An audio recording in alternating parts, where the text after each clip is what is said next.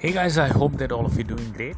Well, there is a saying that when there is a gold rush, you go and start selling the shovels.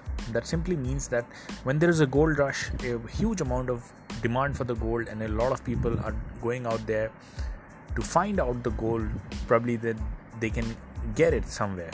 In that situation, maybe you want to join getting that goal or probably transferring that goal or anything to do with that goal. But one thing's for sure, if you try to sell the shovel, because so many people are dealing with the gold, that this is but obvious that when you're selling the shovels, you will be one of the richest guy amongst all of them, because some people might get the gold or benefit from it, some people won't. But anyone who's selling the shovel definitely get rich. Now, why I'm giving this particular example? Well, the Japanese government basically is awarding NFT to its mayors as a reward for doing a great work. That means there was an event conducted and 7 of the mayors were rewarded in the form of NFT. We are talking non-fungible token that we have been consistently talking about. More than anything else, this signifies that mass adoption is on the way. We are not just talking about Gucci landing up. Gucci actually launching their own NFT products, Louis Vuitton selling the NFT bags, and that too as costly as the real physical bags. Ford actually generating the vehicles in the form of NFTs for the metaverses, right? All the big brands that we are talking about, nobody is left out. The Nike selling the NFT shoes.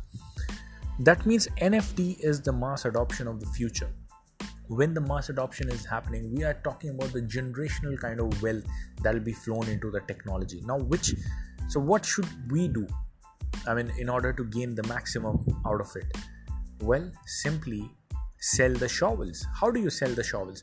There will be technologies that will enable the NFTs. Probably, yes, the flipping the NFTs idea might be good, might be bad. Sometimes you might get lucky, sometimes you might not get lucky. Probably it will be a bad deal, bad trade.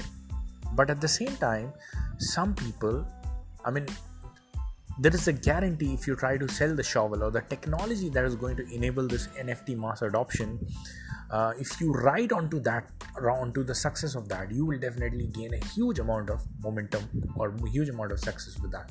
How do you ride onto that? That should be the question.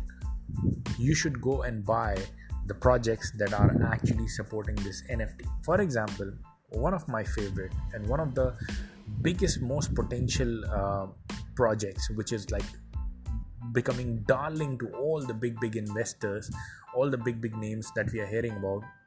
And in fact, Instagram chose this particular project to build their NFT on. Just imagine, Instagram and Facebook, 1 billion plus users at their disposal. The NFT has been launched based on this particular platform. It's already trading at $7 billion market capitalization. The people who bought in the last bear market, that particular coin actually already made like 200x out of it, 150x or 100x out of it. But here we are talking like, at least I believe we are going another 10 to 20x at least in the next bull run with that. And this is the conservative, I'm talking about like $100 billion market capitalization, but even it could